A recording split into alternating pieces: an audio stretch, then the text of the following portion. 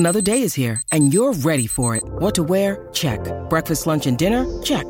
Planning for what's next and how to save for it? That's where Bank of America can help. For your financial to-dos, Bank of America has experts ready to help get you closer to your goals. Get started at one of our local financial centers or 24/7 in our mobile banking app. Find a location near you at bankofamerica.com/talktous. What would you like the power to do? Mobile banking requires downloading the app and is only available for select devices. Message and data rates may apply. Bank of America N.A., member FDIC. When you need mealtime inspiration, it's worth shopping Kroger, where you'll find over 30,000 mouth-watering choices that excite your inner foodie. And no matter what tasty choice you make, you'll enjoy our everyday low prices, plus extra ways to save, like digital coupons worth over $600 each week. You can also save up to $1 off per gallon at the pump with fuel points. More savings and more inspiring flavors make shopping Kroger worth it every time. Kroger, fresh for everyone. Fuel restrictions apply.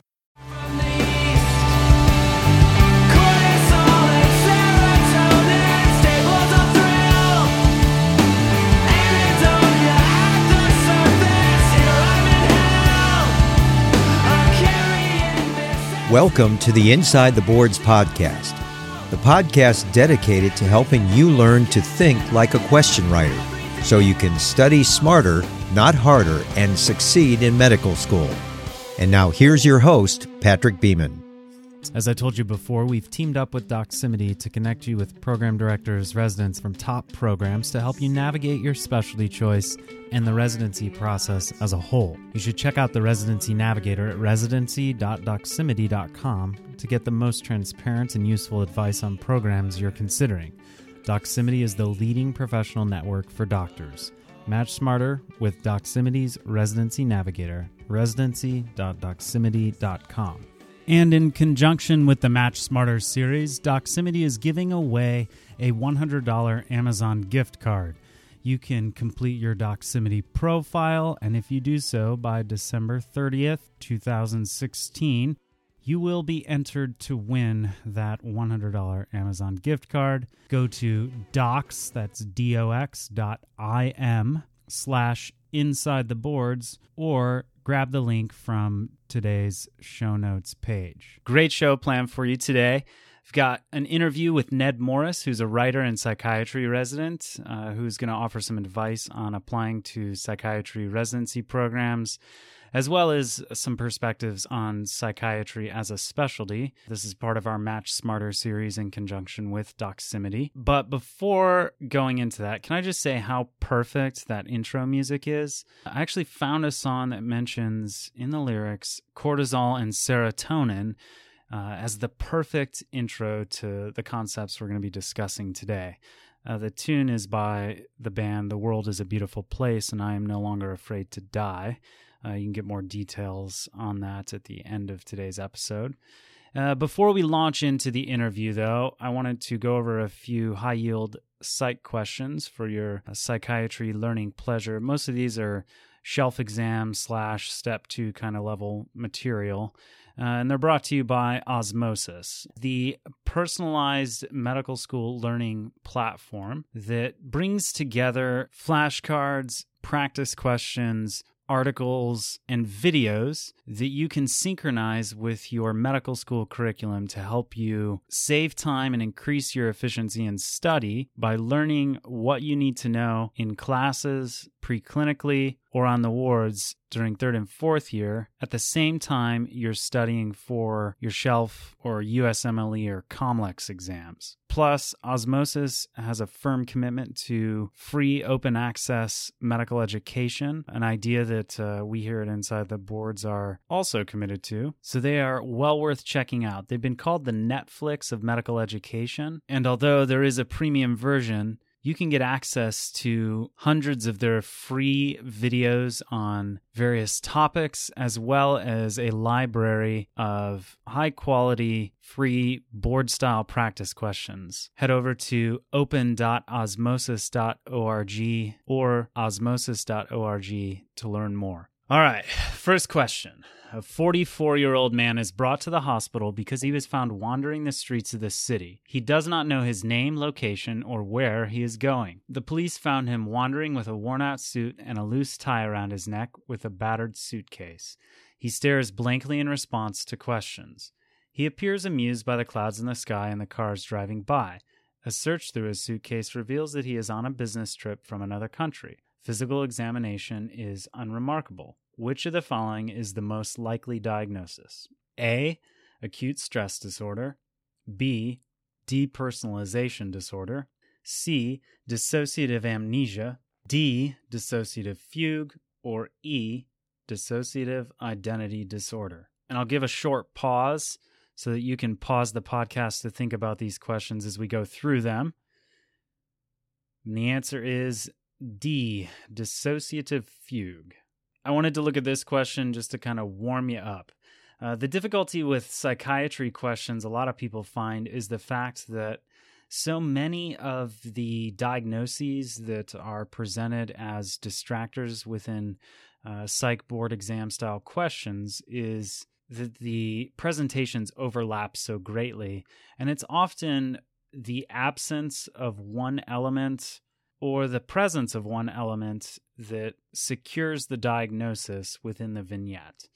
So more than other specialties or topics, I would say, in psychiatry, you really want to pay attention to every detail within the vignette. And of course, to some extent, that goes without saying for whatever you're studying. But if you're taking a surgery shelf and you see a vignette that describes hypotension, jugular venous distension, and muffled heart sounds, you know this is a question about Beck's triad, which is associated with cardiac tamponade. It's kind of the telltale pathognomonic set of findings that indicate cardiac tamponade. So if they mention medications and family history and social history and whatnot, it may be less important in a vignette that describes hypotension, JVD, and muffled heart sounds if they're asking about diagnosis, because you know it's going to be about cardiac tamponade. It is a little bit different with psychiatry. And actually, full disclosure, psychiatry was my worst shelf exam.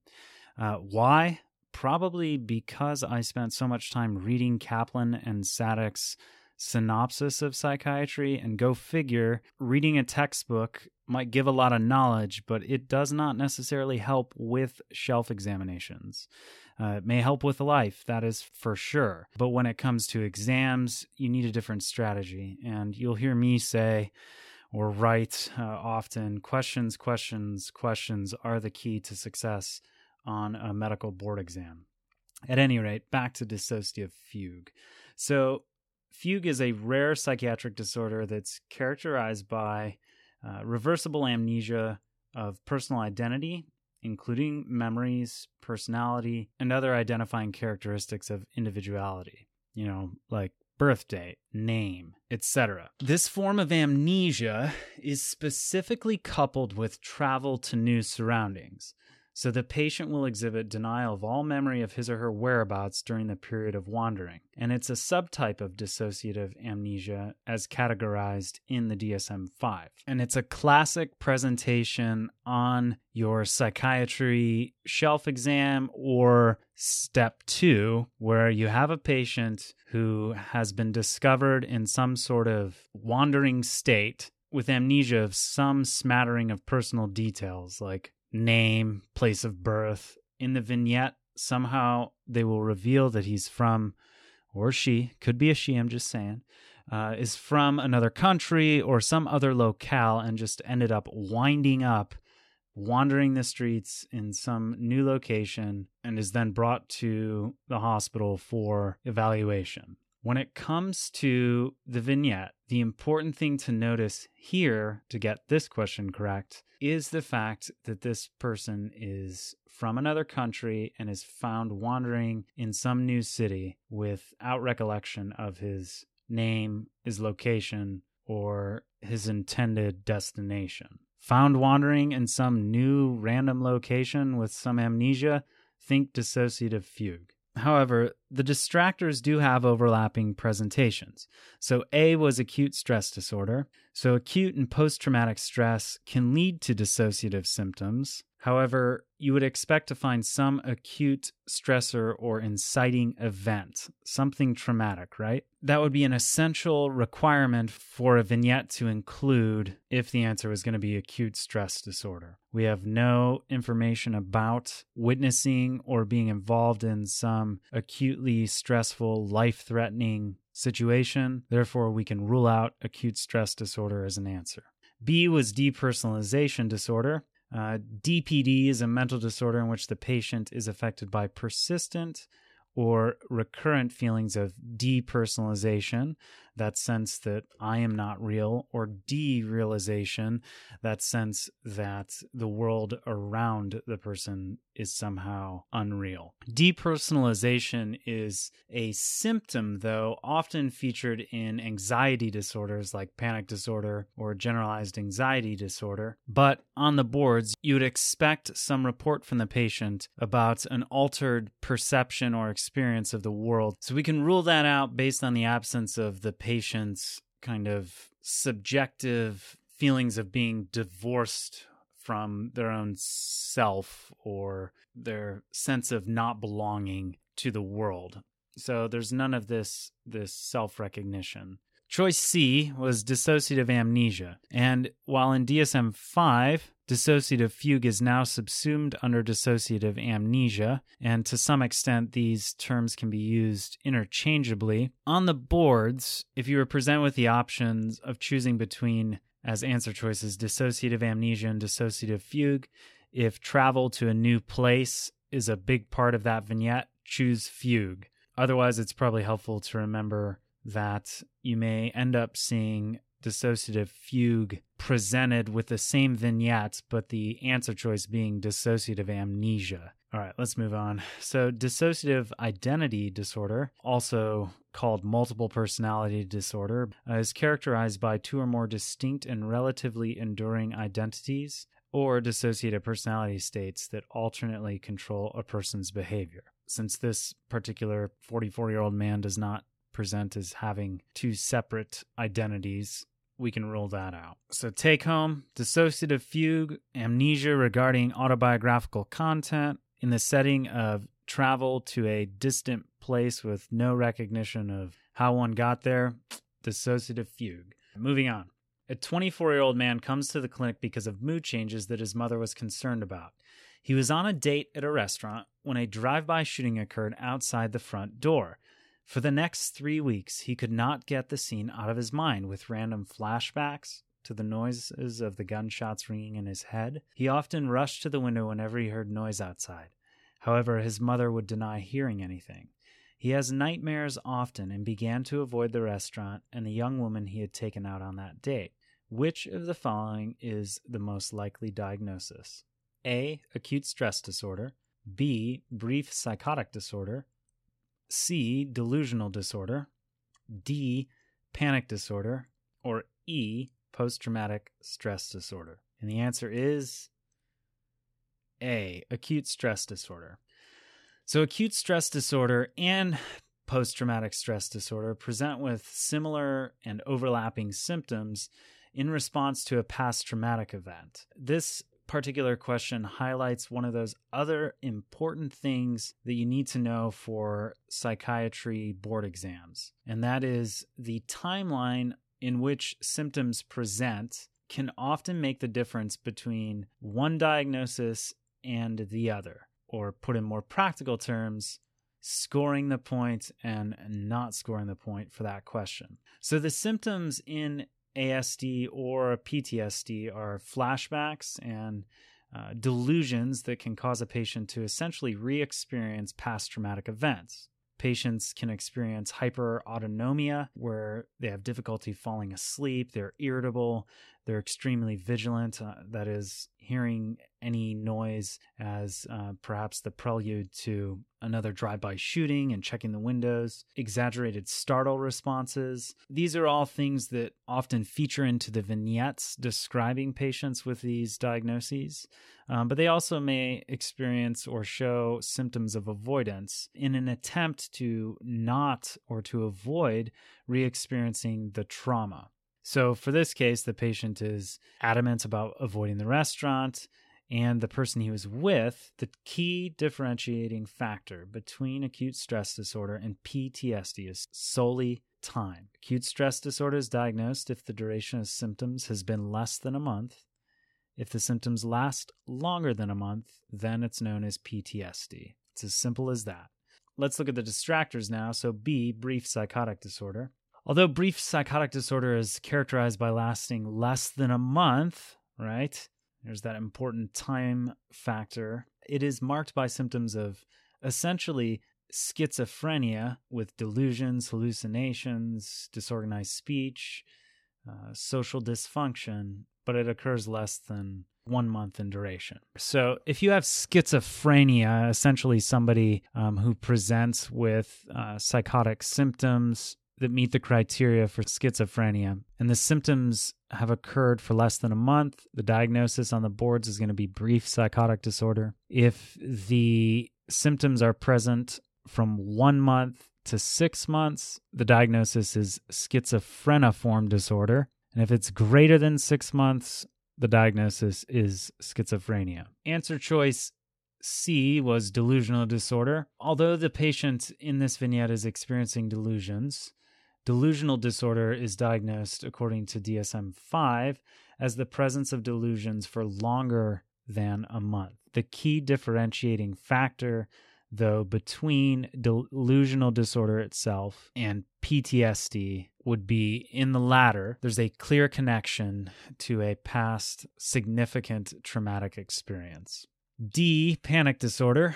Panic disorder is characterized by recurrent sudden panic attacks, which are discrete episodes of intense fear or discomfort with similarly strong sympathetic symptoms like sweating, chest pain, nausea, shortness of breath, palpitations. Patients with acute stress disorder or PTSD can often have some of these symptoms, but on the boards, you would distinguish them by noting a clear connection to a past trauma, think acute stress disorder or PTSD, no clear association between a past significant trauma and the hyperarousal or hyperautonomic symptoms with recurrent episodes of sudden, intense, sympathetic symptoms. That's panic disorder.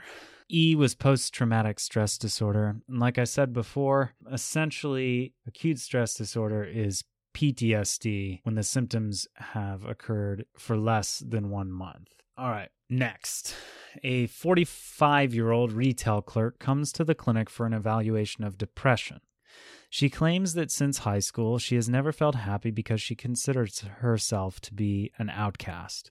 Her constantly depressed mood is accompanied by fatigue, lack of interest, difficulty concentrating, and pessimism. She is convinced that all of her high school classmates disliked her, and she has a hard time finding friends. Her only good time is when she is at home alone, listening to music, watching her favorite show on TV, or playing games on the internet. During the past years, she's tried several therapies to help her get over her shyness and depression. She denies agoraphobia, public anxiety, or panic attacks. Which of the following is the most likely diagnosis? A, adjustment disorder. B, avoidant personality disorder. C, schizoid personality disorder. D, schizotypal personality disorder. Or E, social phobia. And the answer is B, avoidant personality disorder. So, avoidant personality disorder is characterized by fear of rejection, staying away from social situations, and heightened sensitivity to negative criticism. This is one of those cluster C personality disorders, which encompass those personality disorders defined by anxiety or fear. There's the classic mnemonic for remembering the cluster A versus B versus C personality disorders. Cluster A are the weird ones, the paranoid, schizoid, schizotypal. B are the wild ones, histrionic, narcissistic, borderline, antisocial. And C are the worried ones, weird, wild, and worried, the 3 Ws. Cluster C personality disorders are avoidant, dependent, and obsessive compulsive. Cluster C personality disorders often co-occur with anxiety disorders themselves. Though the patient here feels constantly depressed, she does try to seek treatment, but unsuccessfully.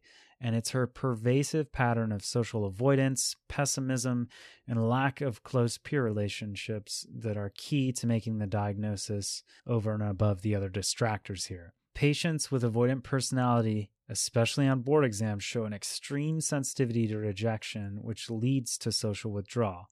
They're not antisocial, but shy and desire companionship, but they're almost too anxious or fearful to pursue it. So looking at the distractors, A was adjustment disorder. With an adjustment disorder, you would expect some particular trigger or situation to be found such that the patient would be adjusting to it, right? If the patient had just moved to a new high school and started experiencing symptoms of depression, shyness, fatigue, lack of interest, a stronger case could be made that her diagnosis was in fact an adjustment disorder. The key is that in an adjustment disorder, there is some stressor that is the clear cause of the patient's symptoms or the precipitating factor for a patient's symptoms, like a marital conflict or financial conflict, health issues, personal tragedies undergone, changing to a new school for adolescents. And important things to note for the boards regarding adjustment disorders, which can be characterized by depressed mood, anxious mood, mixed anxiety and depressed mood, disturbance of conduct, mixed disturbance of emotions and conduct, or as an unspecified adjustment disorder.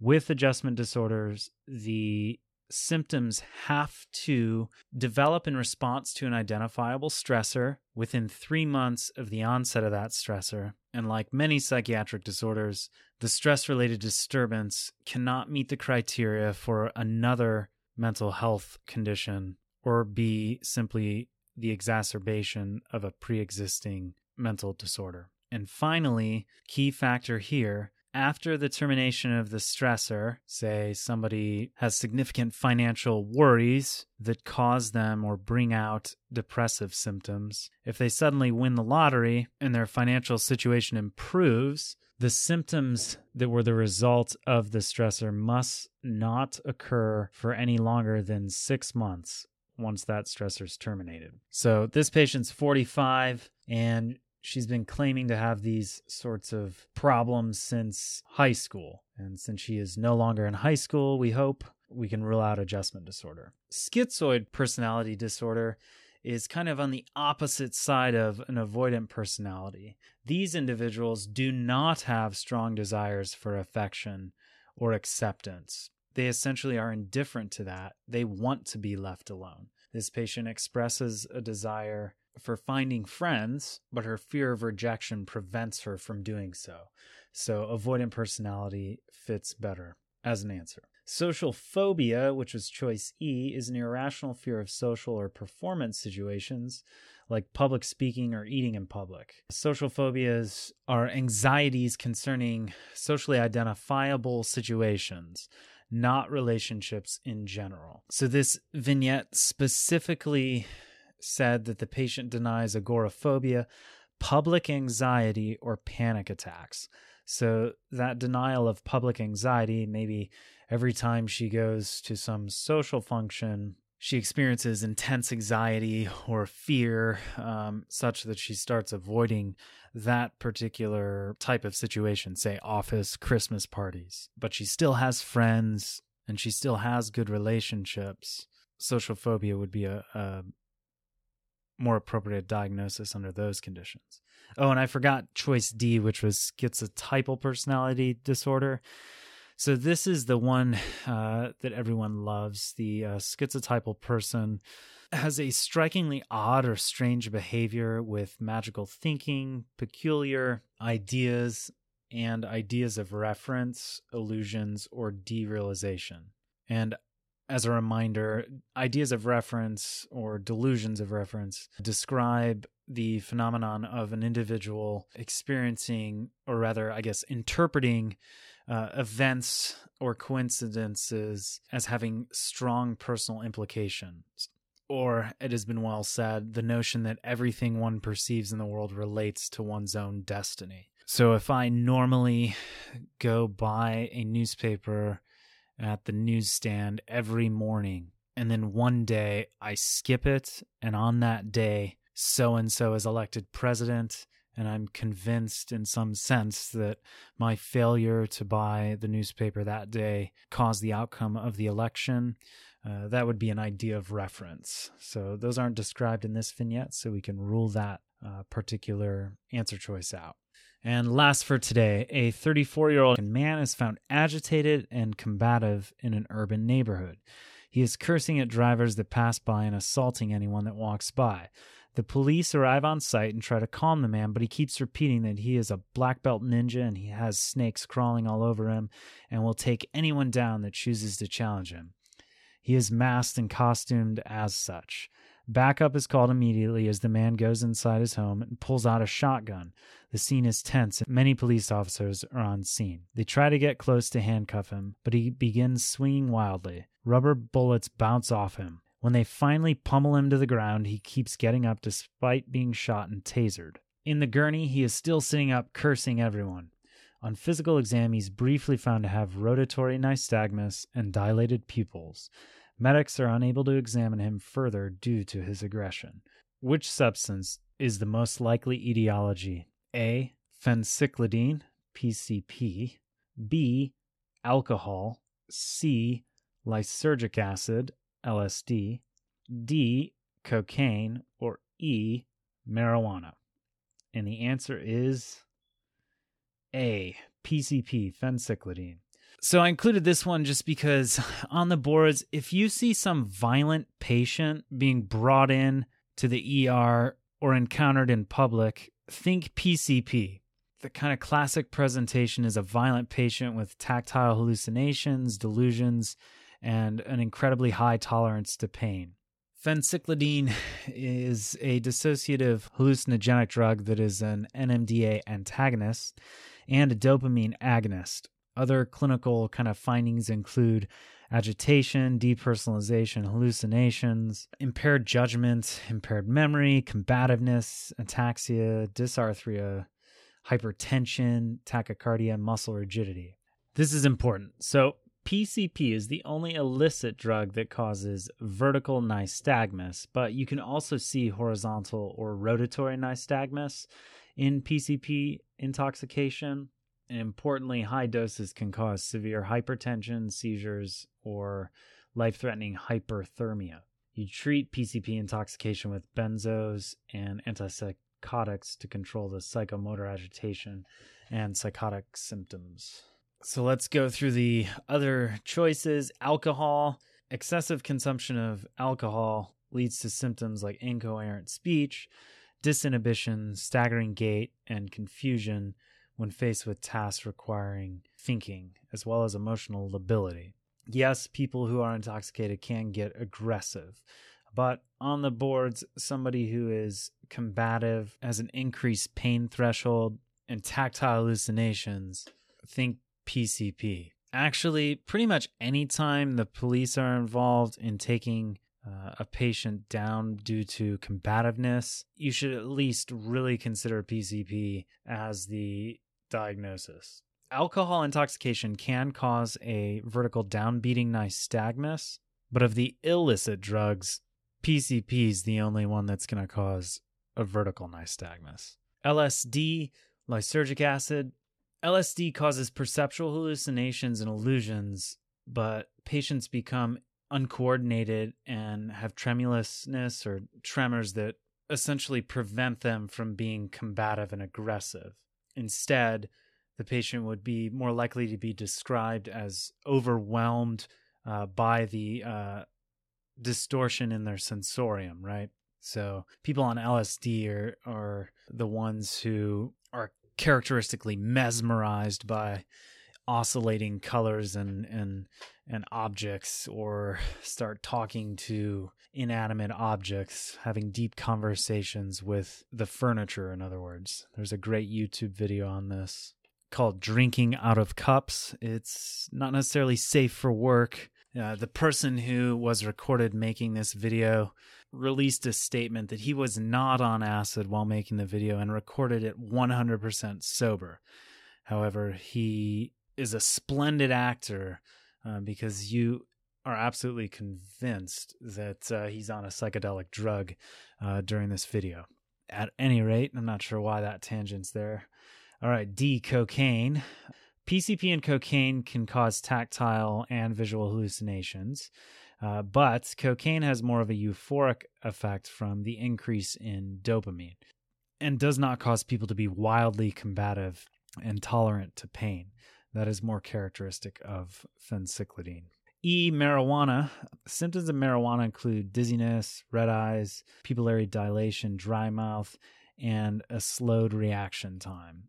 Some people do get a little anxious on marijuana, will act a little bit paranoid, but on board exams especially, and in real life, you're not going to see somebody intoxicated on marijuana alone being combative and requiring multiple police officers to hold him down. Such a person's more likely to just be chilling at home, listening to some Pink Floyd or something like that. Take home for PCP intoxication is the mnemonic Red Danes. Rage, erythema, dilated pupils, delusions, amnesia, nystagmus, excitation, and dry skin. Get it? Red Danes. And finally, anytime you see rotatory nystagmus or a combative patient, think PCP intoxication. So there's a few psychiatry questions, and now the interview with Ned Morris. Welcome to the Match Smarter segment. Today we have Ned Morris, who is a psychiatry resident at Stanford. He completed his med school at Harvard, and interestingly enough, it seems like spends a lot of his time as a writer. He's contributed to Scientific American, the New York Times, Chicago Tribune. I mean, you name it. His article, Why I'm Becoming a Psychiatrist, for the Wall Street Journal is a great read, and I will post that to the webpage for this podcast. Ned, thanks a lot. Thanks for coming on the show and offering your advice and take on psychiatry as a specialty. Hey, Patrick. Thanks for having me.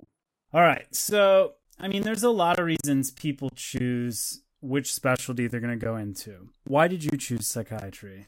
It's a great question. I think psychiatry is, it's something I never thought I was going to go into initially, going into medical school. I actually studied neurobiology in college. So I was absolutely fascinated by the nervous system and the brain, but I thought I was going to be closer to the neurology or neurosurgery side of it. And then when I got into into the hospitals and into, patient care and medical school, I realized it was kind of the stories that were drawing me in with patients and, the particular illnesses. And, I talk about it a little bit in that piece you mentioned about becoming a psychiatrist in terms of the sheer burden of illness in the U.S. I mean, I think something like 40 to 50 million Americans have mental illness in a given year.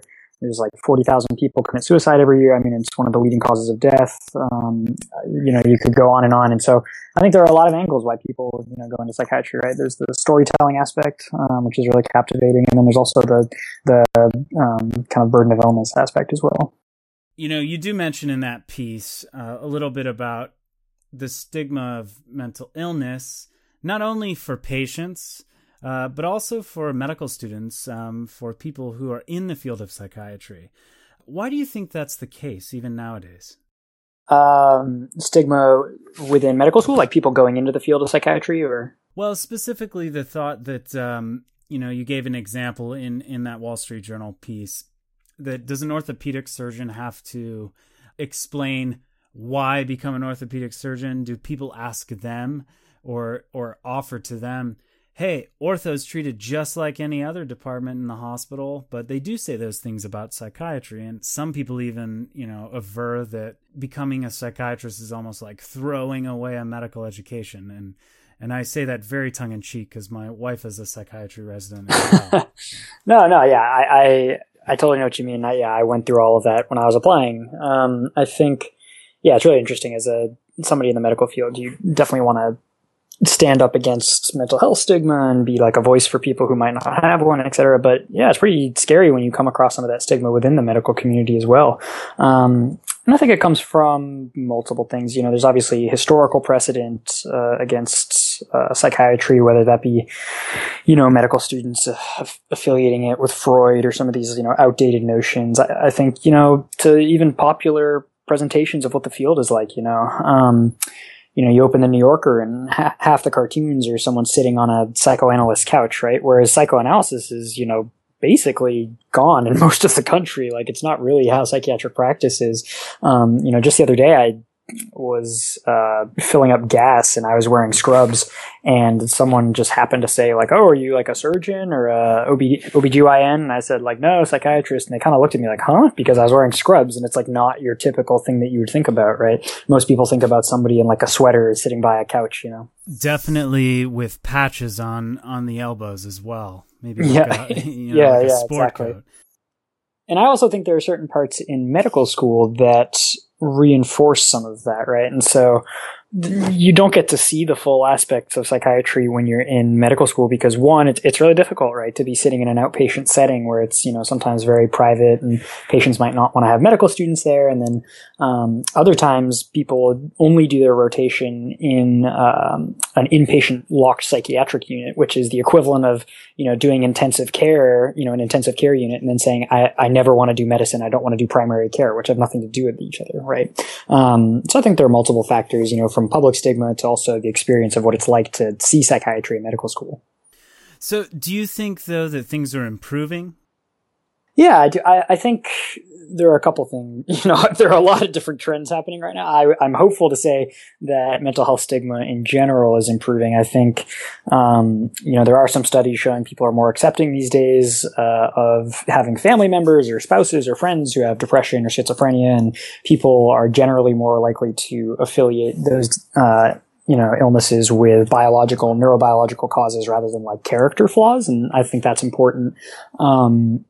At the same time, though, we have massive shortages in terms of mental health providers, right? And so even though we've also made these strides in terms of mental health stigma, people, seeking care, mental health parity under the, Affordable Care Act and other legislation, a lot of people are still pretty afraid to speak up. A lot of people are really terrified to get the care that they need.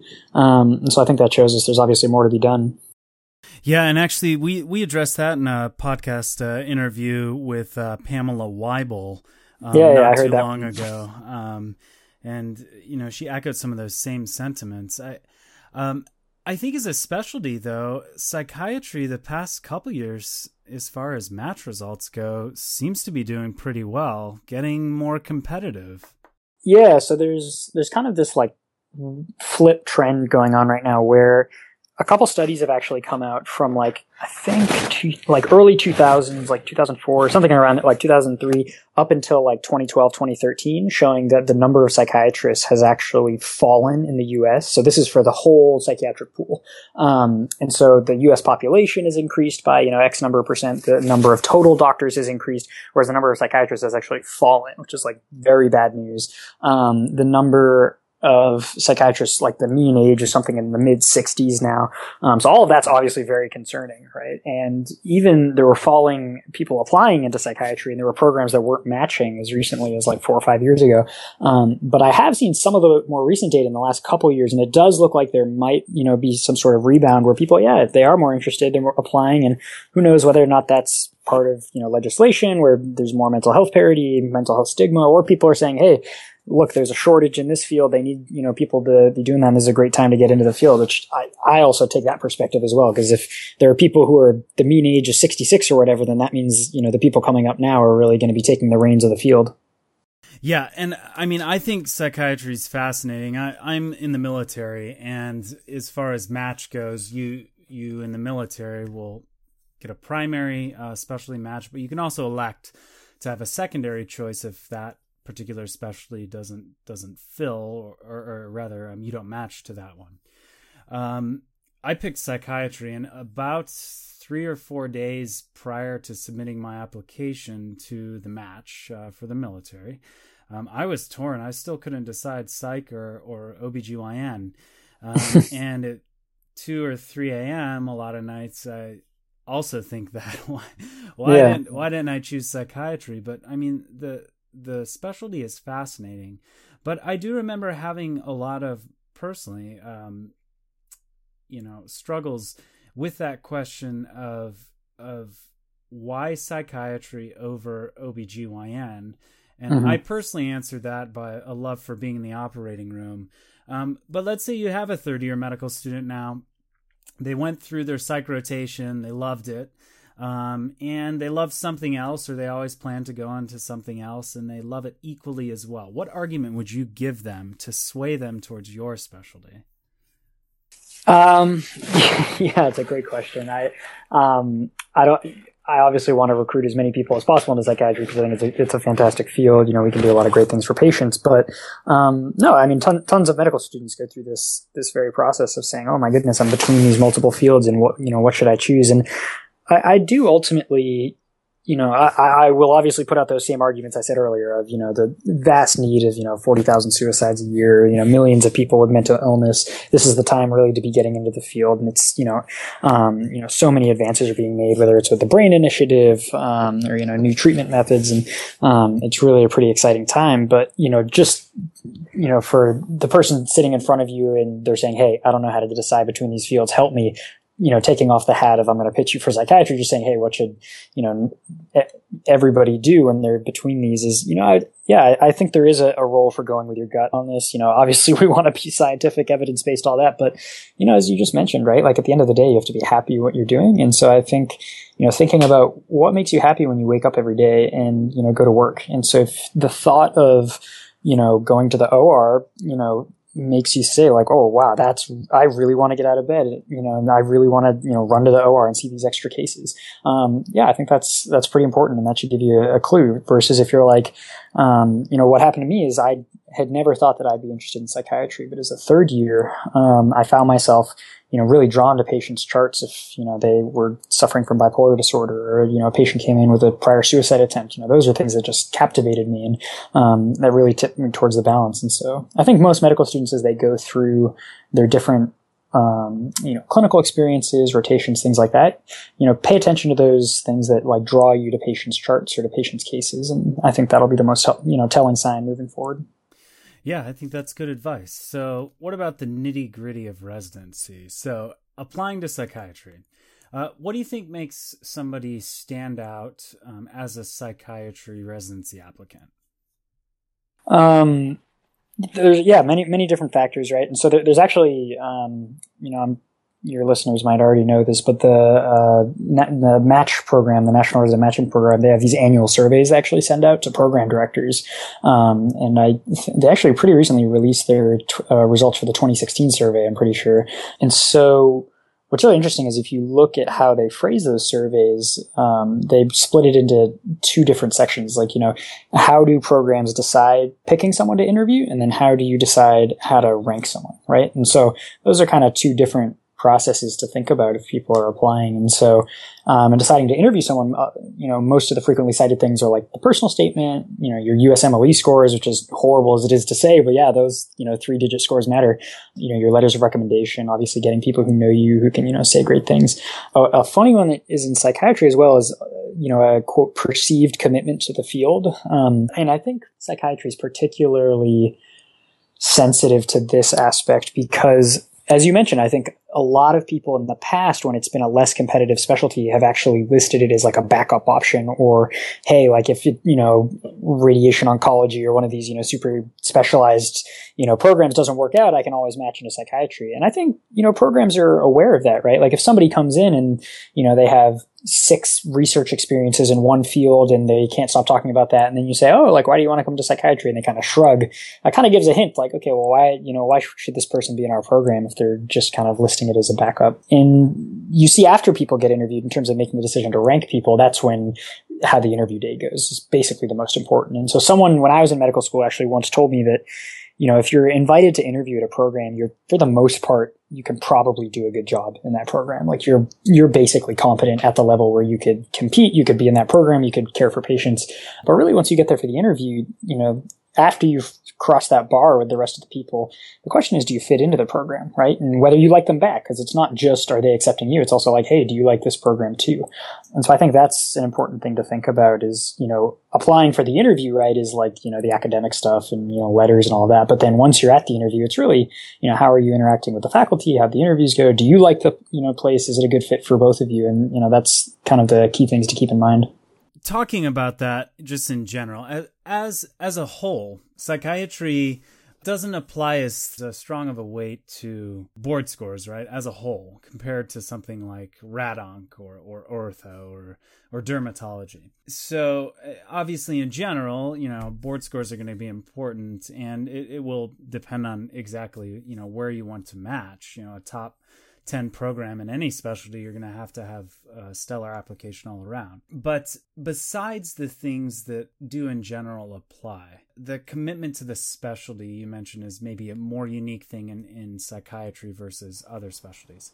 How would somebody demonstrate that in like an excellent way? How would they really convince a program that they need to accept and they need to train them as a psychiatrist because they are going to be an advocate for patients, for the field, and be a successful practicing psychiatrist?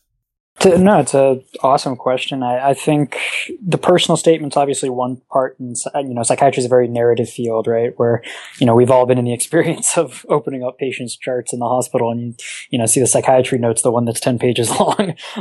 So I think people really do pay attention to personal statements. I obviously haven't interviewed in other fields or whatever, but I think we do pay a lot of attention in psychiatry. But I think you bring up a great point of what sometimes applicants forget about is thinking in terms of next steps in the future. And that can be a big key part of how programs look at people. And so if you show up to an interview and they say, why do you want to go into psychiatry? And you say, oh, I was in the psychiatry club and I really liked my class. It's like, okay, sure, that could be an explanation, but I think it's much more compelling if you have a vision for the future and saying, rather than, this is what I did and this is why you should let me in, it's saying, hey, here's why, this residency program is a great fit for me and this is how it's going to help me achieve my goals moving forward. And so if you say, look, I really do dream of being like an advocate for mental health stigma, or you say against mental health stigma, or you say, hey, I want to, do research into the brain and work under the Brain Initiative or whatever. And, I know your program has X, Y, and Z, and that's the perfect fit for me. That's going to allow me to accomplish those dreams. That's like, oh, wow, that's a compelling reason why I'm like, hey, we should, work with this person, right? So in particular, as an example, what did you say when you were asked that question on the interview trail?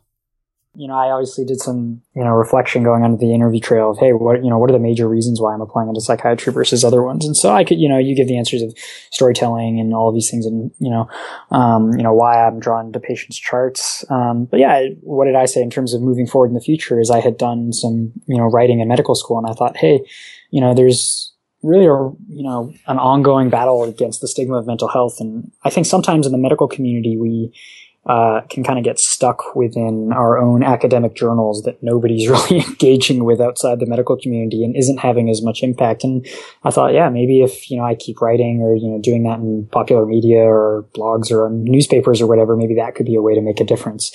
And I thought psychiatry is really a just captivating field where I'd be able to do that. And so, yeah, that was one way in which I hoped to kind of demonstrate my commitment to it. Well, I mean, you're in good company. I can think of a few psychiatrists turned writers. One of my favorites, Walker Percy, was a novelist who trained in New York and then got tuberculosis, got very ill and didn't continue or complete his training, but he became a novelist and writes a lot of novels with psychiatrists as the protagonist, I guess you'd say, or, kind of depends on the perspective, but people who wrestle with, the big questions of life. And yeah, psychiatrists make good writers in general. That's why the notes are so long. Yeah, I don't know if I can fit the mold of being a good writer, but yeah, I do write long notes, so that fits that stereotype. Well, that's at least one part. How did you choose which programs to rank? That's probably the most difficult question for everybody, right? Is like, you come down to the rank list and it's tough, right? I think there are a few factors, obviously depending on, listeners as to what specialty they're applying into. It's a very different, I had classmates who let's say they had the exact same grades. They're coming out of Harvard. They're amazing people, but one of them's applying into, radiation oncology. One of them's applying into pediatrics. The former is applying to, 60 programs. The latter is applying to, 10 or 15 or something. And so, one big part will be the specialty. But, when it comes down to ranking, again, there's the gut feeling type thing. How did you feel on the interview day? Did you like the people you interacted with? The big part is, pay attention to who else you're interviewing with. There's a strong chance you're going to be next 3, 4, 5, 7 years going to be with those people, So, that's something to pay attention to. But, I think it's overwhelmingly important in the rank process too, to think about family and geography as well, because, that obviously makes a difference. Applying to college, applying to medical school, people think, hey, you think about your family, but some people also say, hey, I just want to get out of here and I want to go to another state, right? Whereas it's important to think about, residency, because people really do get to that age where you're, getting married or people are having children. And it's really kind of, for a lot of people, the time when you'll probably start settling down. And so, it's something to think about, because, obviously people do move after residency and, into fellowship and all of that. But a lot of people do stay where they train. They've, formed those professional connections. They've laid down roots. And so I think that's a strong thing to think about is, where your, family is or where you want to be long term. And, whether you still do have those options to leave at the end of residency, but recognizing that it'll be difficult because there will be job options there and you'll know people and you'll have those roots laid down. Is there anything else you think that would be very good to cover for psychiatry in particular? Yeah, I think it's easy once you're on the other side to be like, oh, don't worry about, applying and everything's going to be fine. But It's stressful, right? Going through it. And I think, that's always a message from definitely somebody who's training is for, people to take care of themselves too, right? Like you're going through this, super intense, stressful process. You're traveling across the country. You're spending all this money interviewing and, to really, take a step back at the end of the day and think about a couple things. One, it's the end of medical school. It's really exciting and, should be kind of proud of what you've accomplished. And then 2, to make sure to care for yourself. 4th year is generally a time with more flexibility in which you can kind of take electives you want to take and spend more time taking care of yourself. So I'd, really recommend people take advantage of that. Fair enough. All right. Well, thanks. I appreciate it. All right. You have a good one. The music for today's show is thanks to The World is a Beautiful Place and I Am No Longer Afraid to Die. The song is I Can Be Afraid of Anything off Harmlessness. You can follow them on Twitter at TWIABP. That's The World is a Beautiful Place. Or check out their website, theworldisabeutifulplace.com. Thanks, guys, for letting us use the tune, and keep making great music. Inside the Boards is in no way affiliated with the United States Medical Licensing Examination, Comprehensive Osteopathic Medical License Examination, National Board of Medical Examiners, the National Council of State Boards of Nursing, National Board of Osteopathic Medical Examiners, or any other licensing or examination body. All exam names and other trademarks are the property of the respective trademark owners. Content discussed during the program is the property of Inside the Boards or the attributed trademark owner and may not be reproduced without permission from the appropriate entity. Inside the Boards fully adheres to the respective policies on irregular behavior outlined by the aforementioned credentialing bodies.